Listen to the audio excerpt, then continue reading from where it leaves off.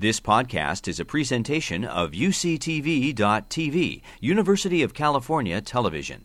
Like what you learn? Help others discover UCTV podcasts by leaving a comment or rating in iTunes.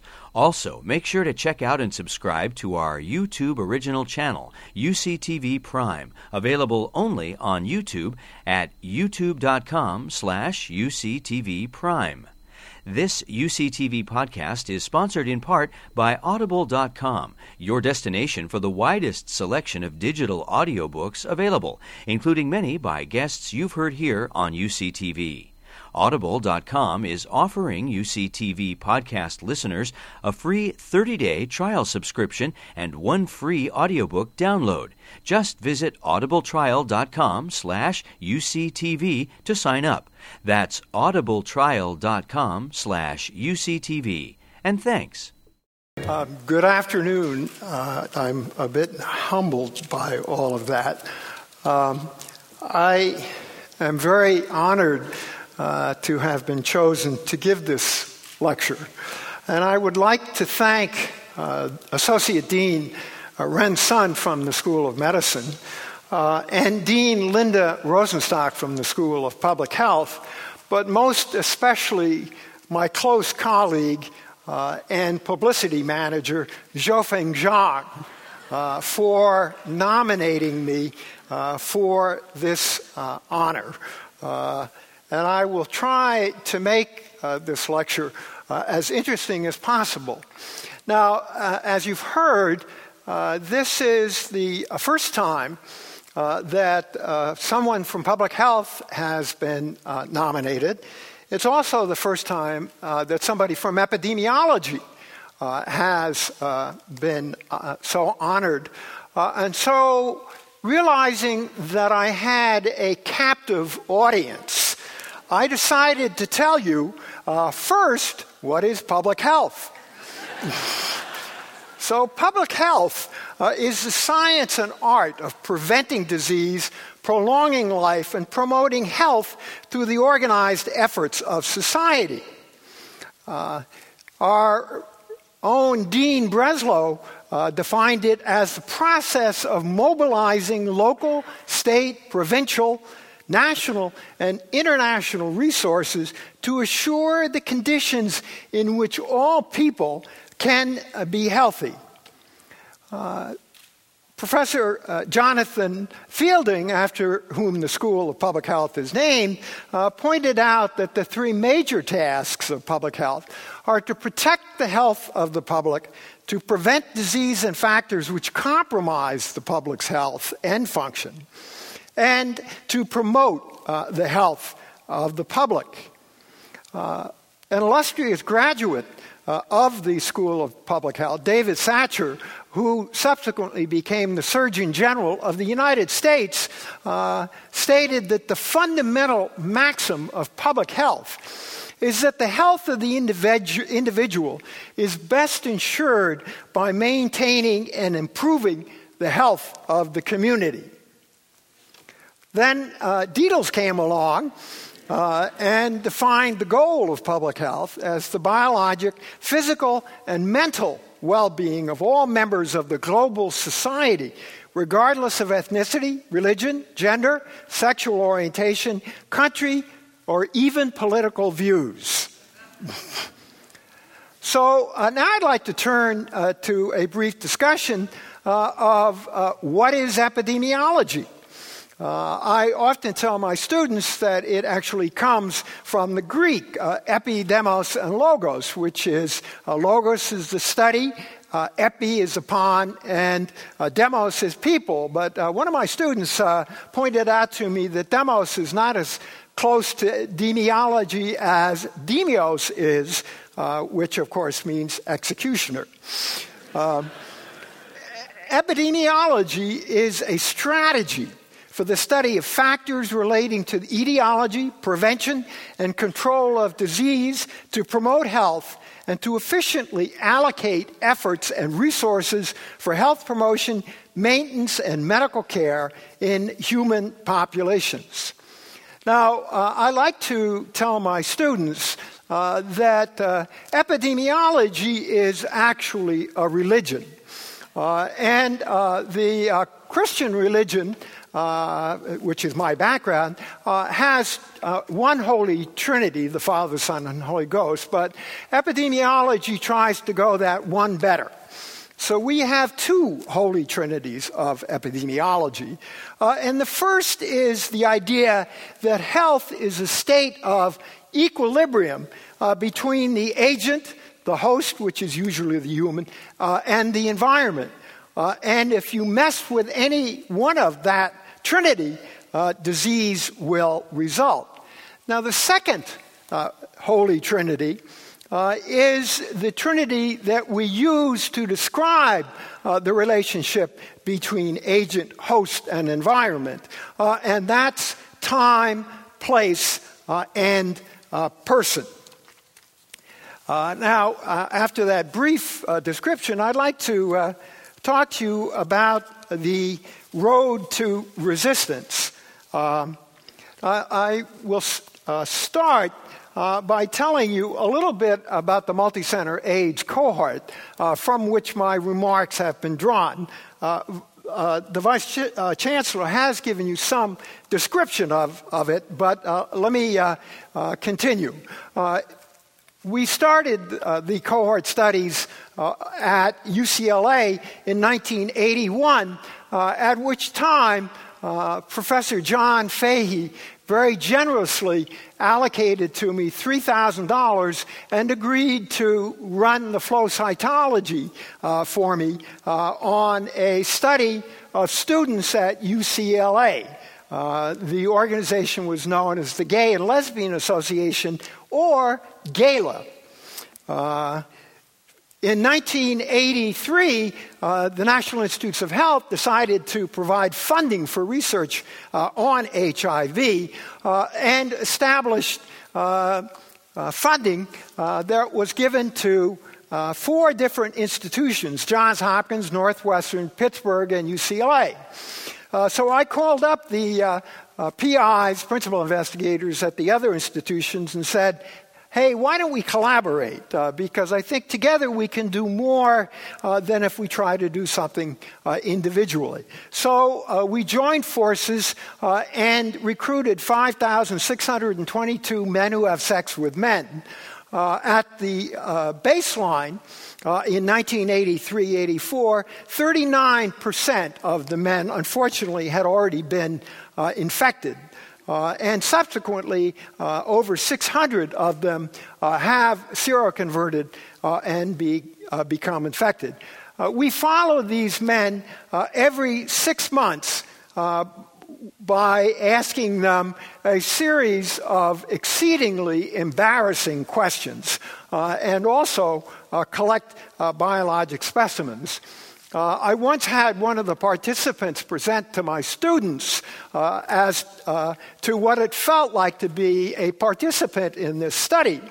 And at the conclusion of his remarks, one of the students raised her hand and said, what do you find is the most difficult part of participating in the Multicenter AIDS cohort? And he responded, well, you know, they asked me what I did, with whom I did it, how many times I did it, and the interviewer looks like my grandmother. One of the great things that we did, and it's always wonderful to be able to look back and realize that you did something right at the beginning. And what we did right was we established both national and local repositories of biologic specimens.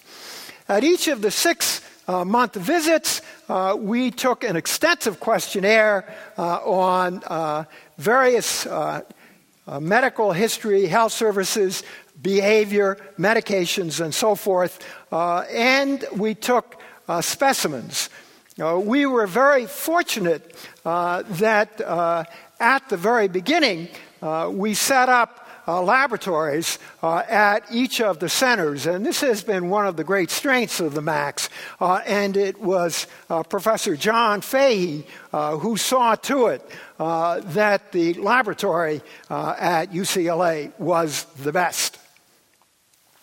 Now, this schematic drawing, I'll just run through very, very quickly. It's to show you the cohort. At the beginning, we had some people who were already infected, some who were not. Some of the ones who were not infected became infected.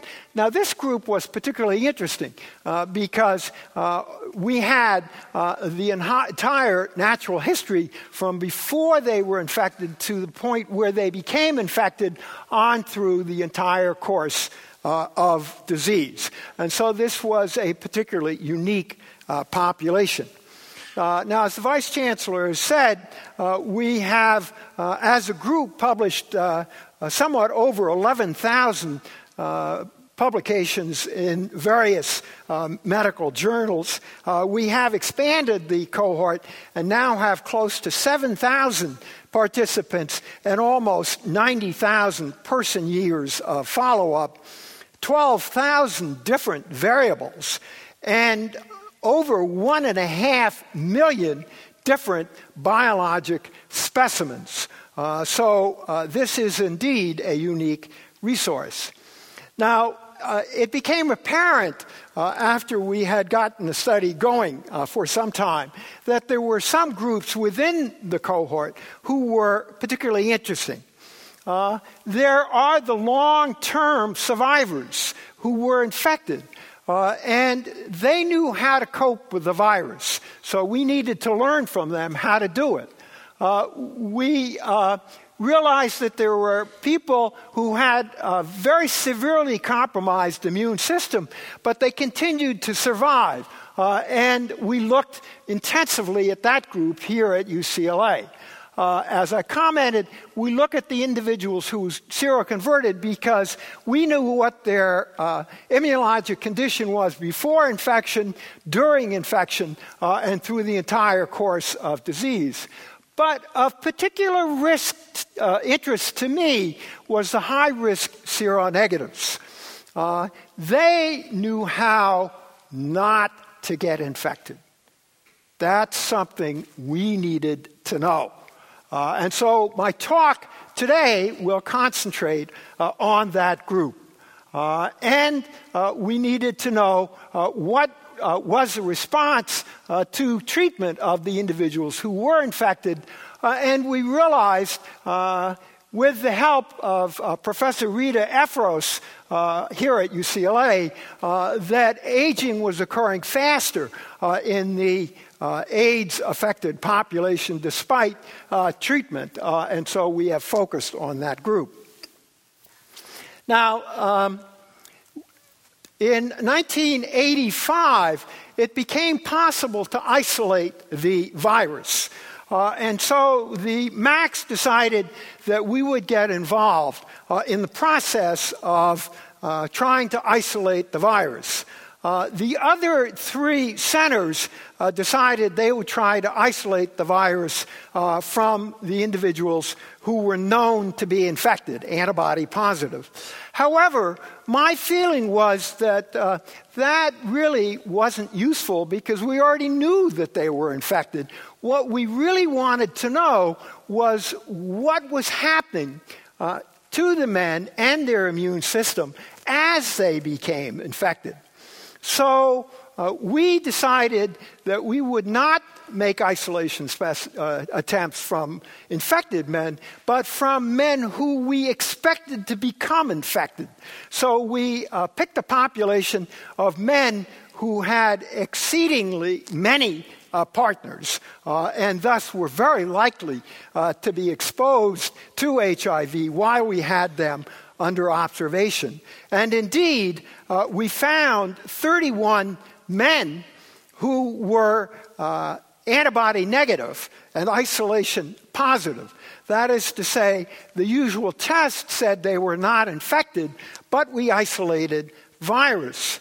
Now, this is a very disturbing finding. And so my colleagues and I were confronted with a difficult decision. because the antibody test was the test that was used to protect the blood supply. Thus, if people were infected, but they were test negative, that meant testing the blood supply might not protect the individuals from getting a contaminated unit of blood. So I conferred with my colleagues, and we decided that we would need a second independent indicator of the fact that these men were indeed infected. In the meantime, Professor Ranki from Finland published a paper in which he studied 14 antibody-negative partners of individuals who were infected. And he found that 5 of the 14 responded to one of the proteins of the virus, suggesting that some epitopes of the HIV envelope are immunogenic, that is, capable of eliciting an immune response, and may reflect prior exposure to HIV. We then continued our studies. Dr. Imagawa was the virologist with whom I worked, an absolutely meticulous laboratorian, and one of the finest men that I've had the honor to work with. And so we tried to isolate from 133 men. 31 of them were antibody negative, but we isolated virus from them. 4 of them subsequently seroconverted, but the other 27 did not. By that time, a new test of the virus had developed, a polymerase chain reaction, or PCR. And so we took specimens from these men that had never been in Dr. Imagawa's laboratory and sent them to the scientist who had invented PCR and asked him to run the specimens blindly. We also gave him some from whom we had not made isolations. And he confirmed those isolations and confirmed that they were infected. So now we're confronted with a very serious dilemma. Now, I would like to point out that we looked very hard at what circumstances surrounded the procedures for isolation. The usual procedure was to take cells from the individual that we wanted to test and mix them with cells that had been activated to make them susceptible to HIV infection. However, Dr. Imagawa decided that it probably would be more efficient to, in fact, activate the cells from the person being tested as well. And that probably was absolutely key in affording us the opportunity to make the isolations. So we realized that the cells needed to be activated to successfully complete the process of infection. Now, we were confronted with a very serious ethical problem. Here we have evidence that some people are infected with the virus, but the test is negative. Now, we also realized that if we published this paper, we were going to create tremendous anxiety in the public at large and in the scientific community. So the ethical dilemma became, do we publish this finding and confront the anxiety, or do we not publish? And in that case, this information would not be available to the scientific community. I made the decision that the scientific community, in fact, had to know that there was a possibility that people who were test negative were harboring virus, so we published. And that's the paper there is. The result was that the Centers for Disease Control suddenly got hundreds of calls saying, is the blood supply safe? And so they realized that they had to do something to challenge the paper. Now, the appropriate place to do that is in the New England Journal, which is where we published the paper. And I assure you, we got many letters from scientists questioning what we did, and that is absolutely appropriate. However, I discovered later that the Centers for Disease Control called up my classmate, Lawrence Altman, although I didn't realize at the time he was my classmate, and basically said to him, we've got to discredit Detels. There are too many bad outcomes of this paper, and so they made it clear that he was going to have trouble getting more scoops from CDC if he didn't deep six our article. So he called me and talked to me for an hour, and then he wrote this article. Absolutely none of what I said was quoted in the article. The article indicated that we were unethical and incompetent, and that Dr. Imagawa was a hack. Dr. Imagawa had a heart attack and died 2 days after this paper. I was so mad that I wrote a letter to Altman, and I said, you bastard, you're a killer. I still feel very strongly about that, as you can tell. Now, instead of folding up our tent and disappearing, we persisted. And we did a study of what happened after we made the initial isolations. And what we found was in 1986, it became apparent how HIV was being transmitted in the MSM population. And so the gay men dramatically changed their behavior. And what we found was of the 26 men from whom we'd isolated virus in 1985-86 changed their behavior. And so they no longer had exposure to HIV. We continued to make isolation attempts from them, but were not able to make any.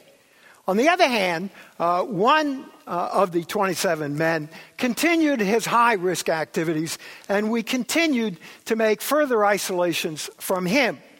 So we realized that the men were transiently infected, but apparently were able to clear HIV from their bodies. Now that is an exciting hypothesis, because if these men can do that, we have to know how they do it. If we can learn how they do it, then perhaps we can confer that mechanism that they have naturally on individuals who don't have it naturally, and provide those individuals with protection from infection. Okay. Now, I subsequently did a study with my colleagues, particularly with Professor Janice Georgi, a brilliant immunologist with whom I spent many an hour screaming at each other over science. It was exceedingly exciting. And Janice was just a unique person. Unfortunately, she died in her early 50s, but I want to acknowledge that she played a very significant role in this study. After the article in the New York Times, we were not able to publish any further studies on these 27 men. We had been effectively blackballed. And so I tried another little trick. I defined 250 of the men from the MACs who continued to have many, many partners and included as a control group MSM, who had very few partners but were seronegative. I couldn't take a historical control because the assays that we were doing required fresh cells. And what we found was that the men who were resistant to HIV infection had increased levels of neutrophils and of CD8 cells. And that's particularly interesting because the CD8 cells are the principal cell of the immune system that responds to HIV. And so our interpretation was that CD8 cells may modulate outcome of HIV exposure. Very shortly thereafter, Professor Yvonne Bryson of UCLA as well did a study on infants, and she did viral cultures on infants who were antibody positive and found that some of them were infected 19 days after birth, but by 12 months had in fact cleared their virus. So the interpretation was that these infants had also successfully cleared HIV and reinforced the findings that we had. I then joined forces with some immunologists geneticists from the National Cancer Institute, specifically Dean Mann and Mary Carrington, and a number of my students. And we did genetic and immunologic studies of these resistant men. And we compared 13 of the resistant men with 27 seroconverters. But we took the specimens from the seroconverters prior to the time that they became infected. So we considered them to be particularly vulnerable to HIV. And we found that the median percentage of activated CD8 cells was higher in the resistant men. We also looked at these men and did genetic studies, and we found significantly higher levels of one HLA subtype and of the TAP 1.4 and 2.3 genes. So our interpretation was the genetic factors which are involved in the transport of viral particles or subunits to cells are associated with resistance to infection. So let me just tell you what that is all about for those of you who are not immunologists. The virus comes along and it enters a particular type of cell that belongs to what we call the innate immune system. And within that cell, the virus is broken down into peptides or epitopes, which are then taken to the surface of the cell, and they're displayed on the surface of the cell. And what they do is that they say to the CD8 cells, "Hey, beautiful, come over here, I got something for you." And what they have for them is a signal that says, if you see any cells with this particular epitope on them, kill them. And so we hypothesized in 1995 that HIV-resistant MSM have genetically mediated more efficient MHC transport and presentation of the HIV epitopes, resulting in sufficient levels of CD8 cytotoxic cells to clear low levels of HIV-infected cells. And the publication of that paper and the hypothesis was greeted with overwhelming yawns. However, science marched on despite my persisting anonymity. And John Brown, who's also a professor here at UCLA, and I did a study in which we looked at the low-risk people who'd converted, the low-risk seronegatives, and the high-risk seronegatives. That should be seronegatives. I'm sorry, and 16 resistant individuals. And Dr. Brown found higher levels of super antigen binding serum antibodies to a component of the virus, GP120, which again said that these individuals had obviously had previous exposure to HIV, and they stimulated antibodies which were not the usual antibodies. Then we joined with other investigators and had a particularly significant finding. But let me explain, first of all. This is the virus, and the virus has sticking out from its surface a glycoprotein 120 and a 41. And the glycoprotein 120 attaches to receptors on the target cell, which is a CD4 cell. And one receptor is a CD4 receptor, and the other receptor is a CCR5 receptor. These receptors are used by the immune system, which has various types of cells which need to communicate with each other, and they communicate with each other by releasing a chemical which is then picked up by these receptors. But the virus GP120 is able to mimic those, and that's the way that they attach to the target cell. Now, our colleagues took the men that we defined as resistant men and seropositives and looked at the presence, or looked for the presence of the CCR5 receptor.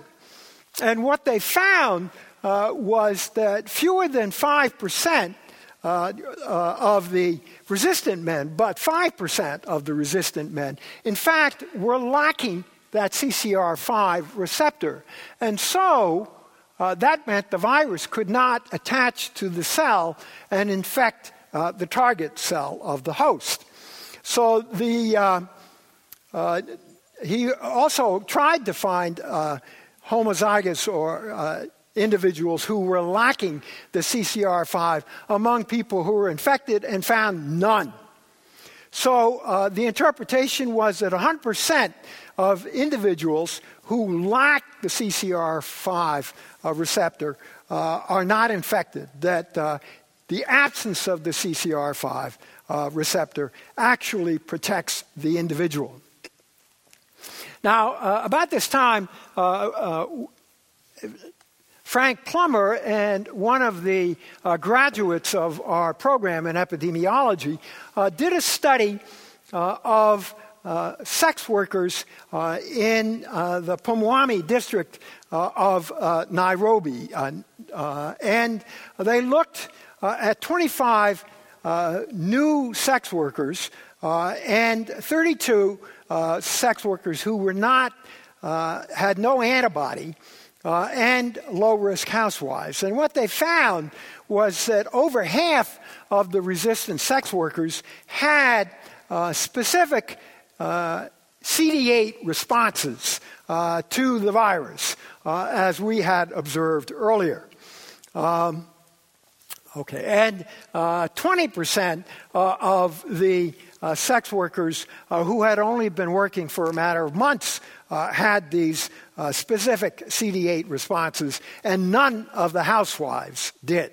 The interpretation was the resistant CSWs had CTL CD8 cells that cleared HIV.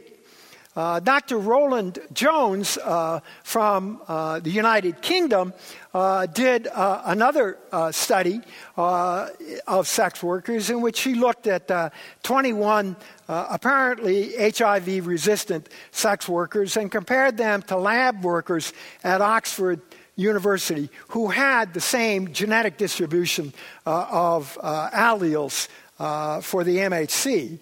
And what she found was that a little under half of the CSWs that were resistant had CD8 cells that responded to the HIV peptides,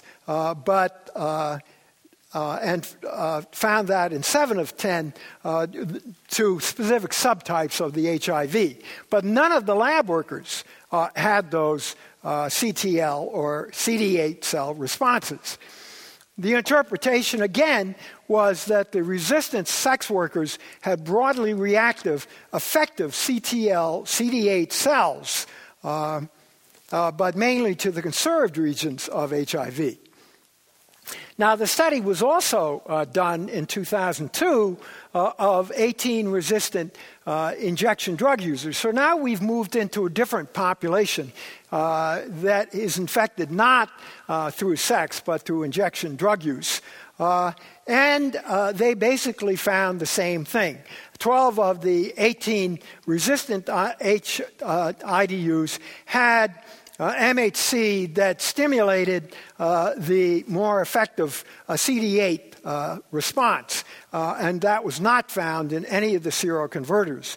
So the interpretation was that resistant men have specific responses to HIV that are stimulated by the process of presenting the antigens, in the antigen presenting process that I described earlier.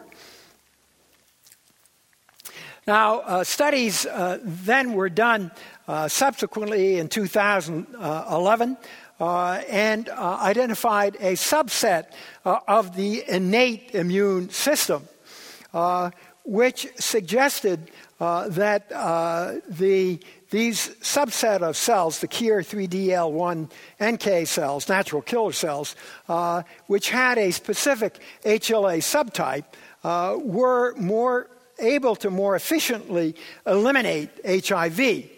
So the interpretation was a particular genetically determined subset of these cells eliminate HIV through their interaction with the CD8 cells.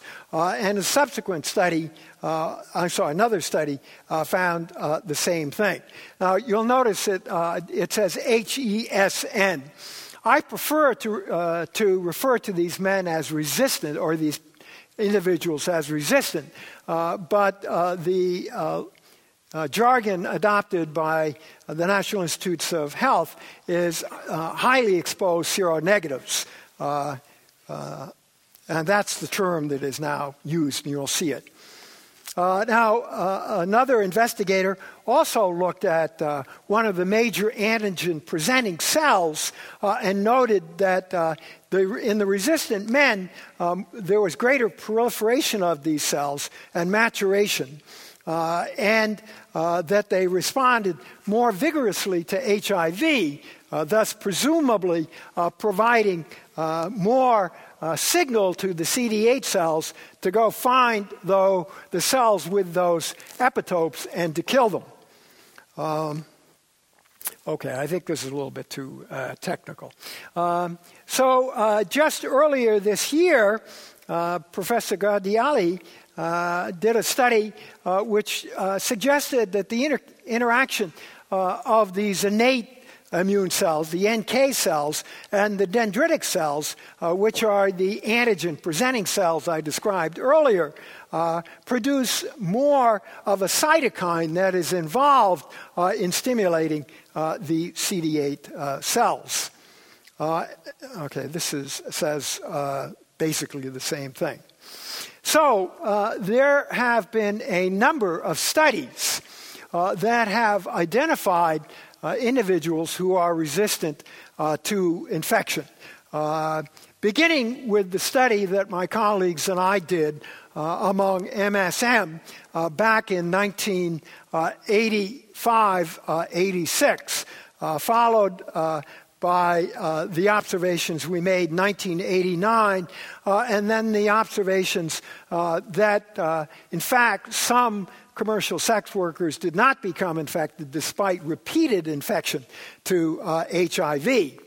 And this was also confirmed in health workers and in injection drug users and in hemophiliacs. So the major groups which were infected through different routes all demonstrated this resistance. So in conclusion, what do we know? We know that there are factors that are associated with resistance to infection. I believe that there are probably multiple factors that confer resistance to individuals that protects them from HIV infection. One of them we know for sure is the absence of the CCR5 receptor so that the virus cannot attach to the target cell. We know that there is more vigorous dendritic cell proliferation and maturation. And the dendritic cell are the cells that present these epitopes of the HIV on the surface and say to the CD8 cells, "Come on, honey, I've got something special for you." There are probably other mechanisms as well. You may wonder at the title of this paper, it's interesting that now in 2012 there is universal acceptance that some individuals are resistant to HIV infection, and that in fact the antigen-presenting cells are in fact key in this as one mechanism of infection and work through stimulating the CD8 cells so that they can eliminate low doses of HIV, remarkably similar to the hypothesis that was offered in 1992.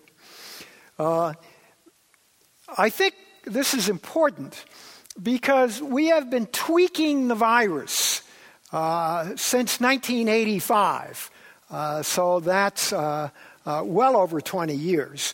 And we have not come up with an effective vaccine using the traditional mechanisms of developing a vaccine.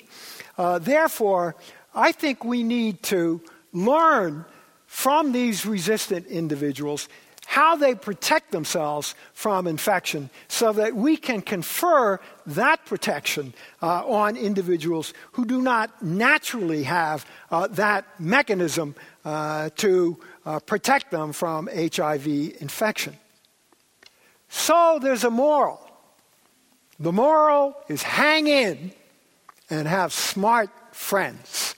And I'm a stubborn cuss who has had the good fortune to have many, many smart friends.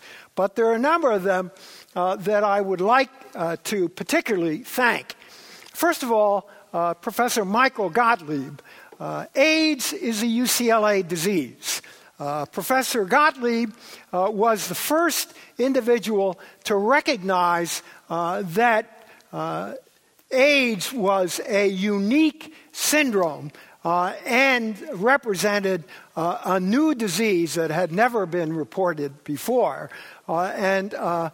I was very excited about his publication. Just about the time it was published, he called me up and said, "Roger, would you like to study this?" And I said, "You bet I would." I'd like to thank John Fahey.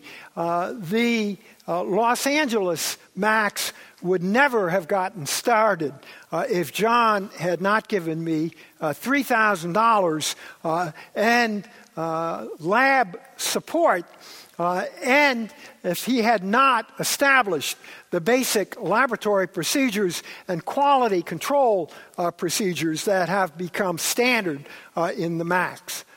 I, of course, would like to thank David Imagawa, without whom none of this would have been possible, as is true for Janice Georgie.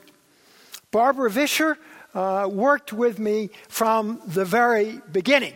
And Barbara was very useful because when I presented my harebrained theories, Barbara was the first one to attack them. And if I could survive her attacks, then I felt a great deal more confidence. Otanio Martinez Mata has been a valued colleague, and his immunologic expertise, but even more his sound judgment and counsel have been very deeply appreciated. I'd also like to thank Mimi Detels, who for over 49 years has provided me with art, beauty, and color-coordinated attire.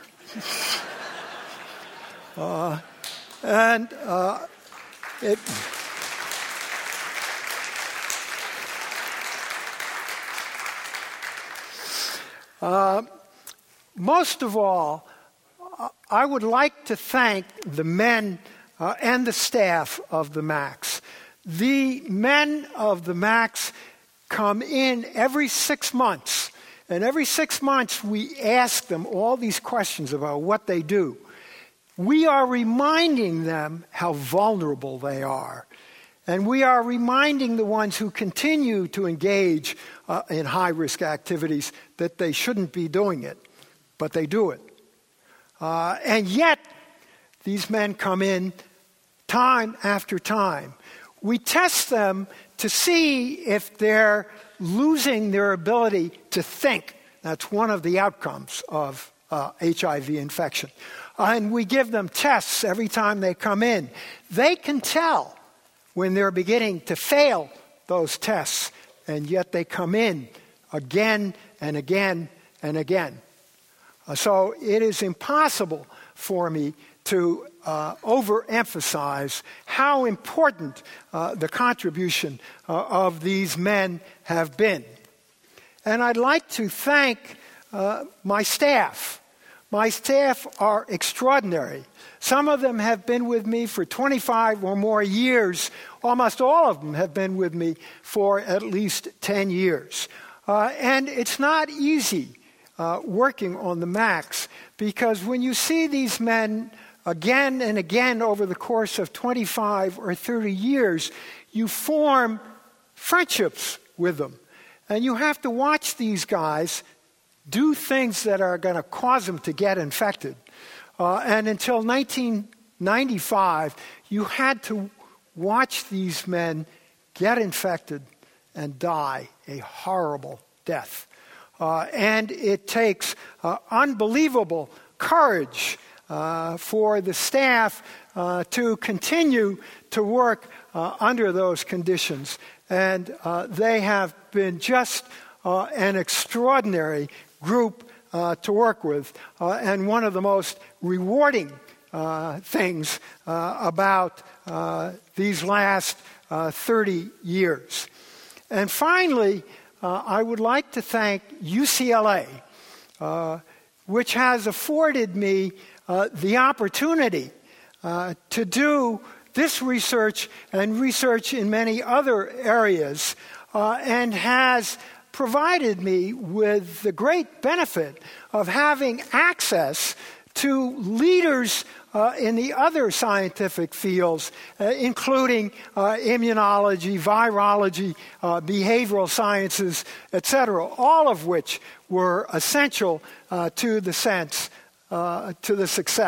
of the Multicenter AIDS Cohort. So thank you very much for this opportunity, and thank you for your patience in listening to me rant on. Thank you.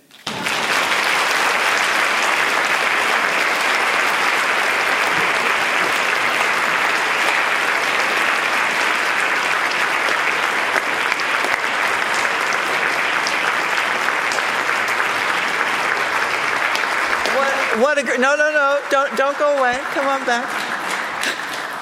What a great job. I mean, he just told the story of his science and the story of his scientists. It's really exactly what we would have hoped for. I hope the lights will go up now, though, because we do have some opportunities for questions, and there are so many smart friends in the audience. I'm sure you want to toss them a few softballs here.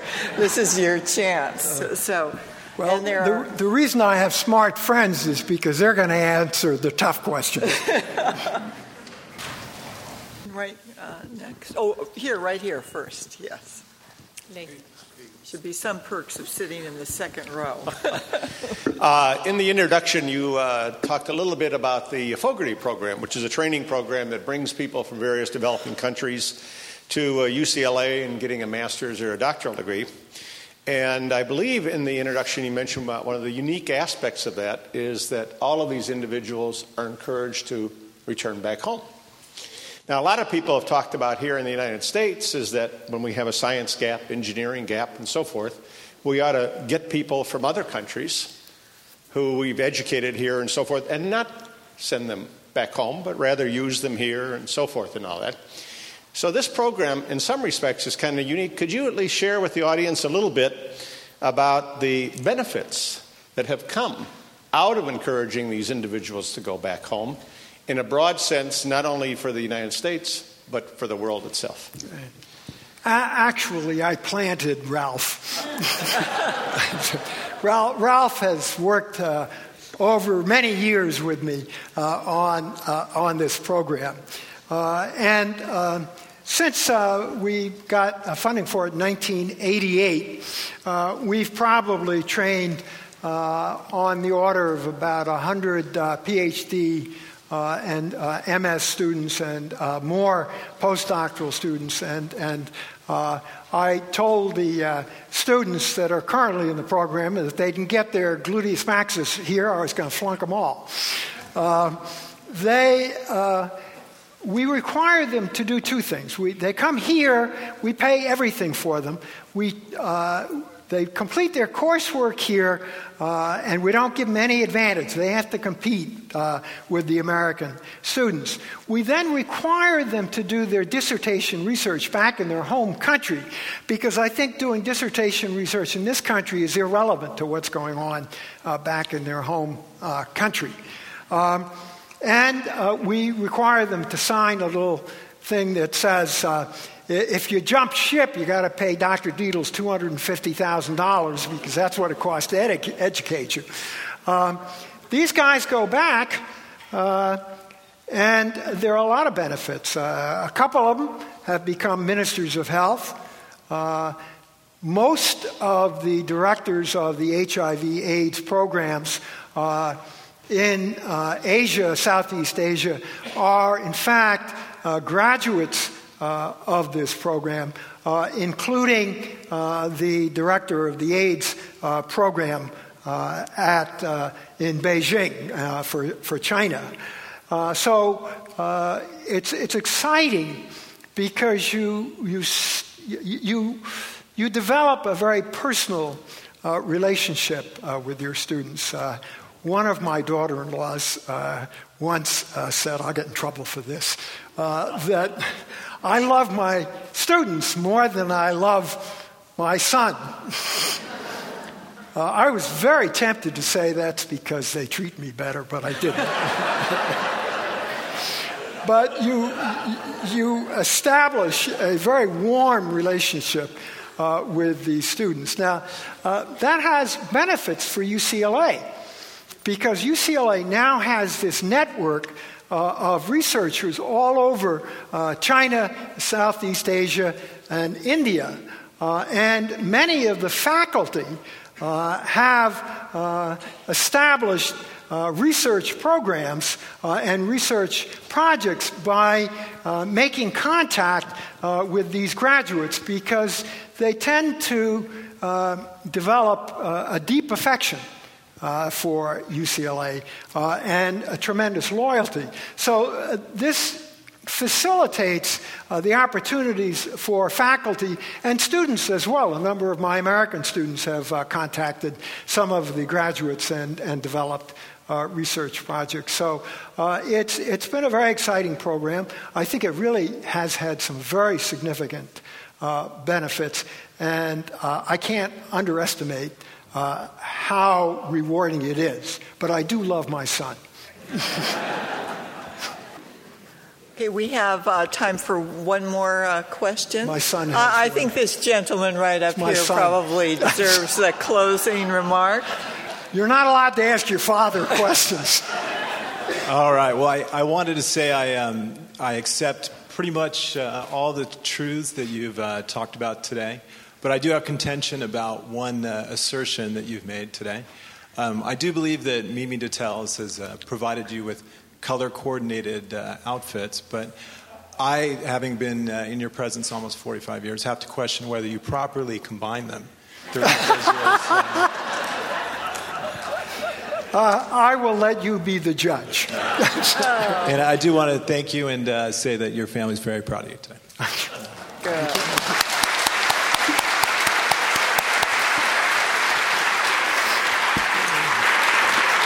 Well, what a wonderful afternoon this was. I appreciated again how you share the story of your science, the good, the bad, and the ugly, the sad, the exciting. And we're all more fortunate to be able to have shared in that with you today. But now is time to celebrate. So I'd like to invite all of you to go to the foyer of the Schoenberg and a little toast for Dr. Detels. Thank you. You've been listening to a podcast by University of California Television. For more information about this program or UCTV, visit us online at uctv.tv.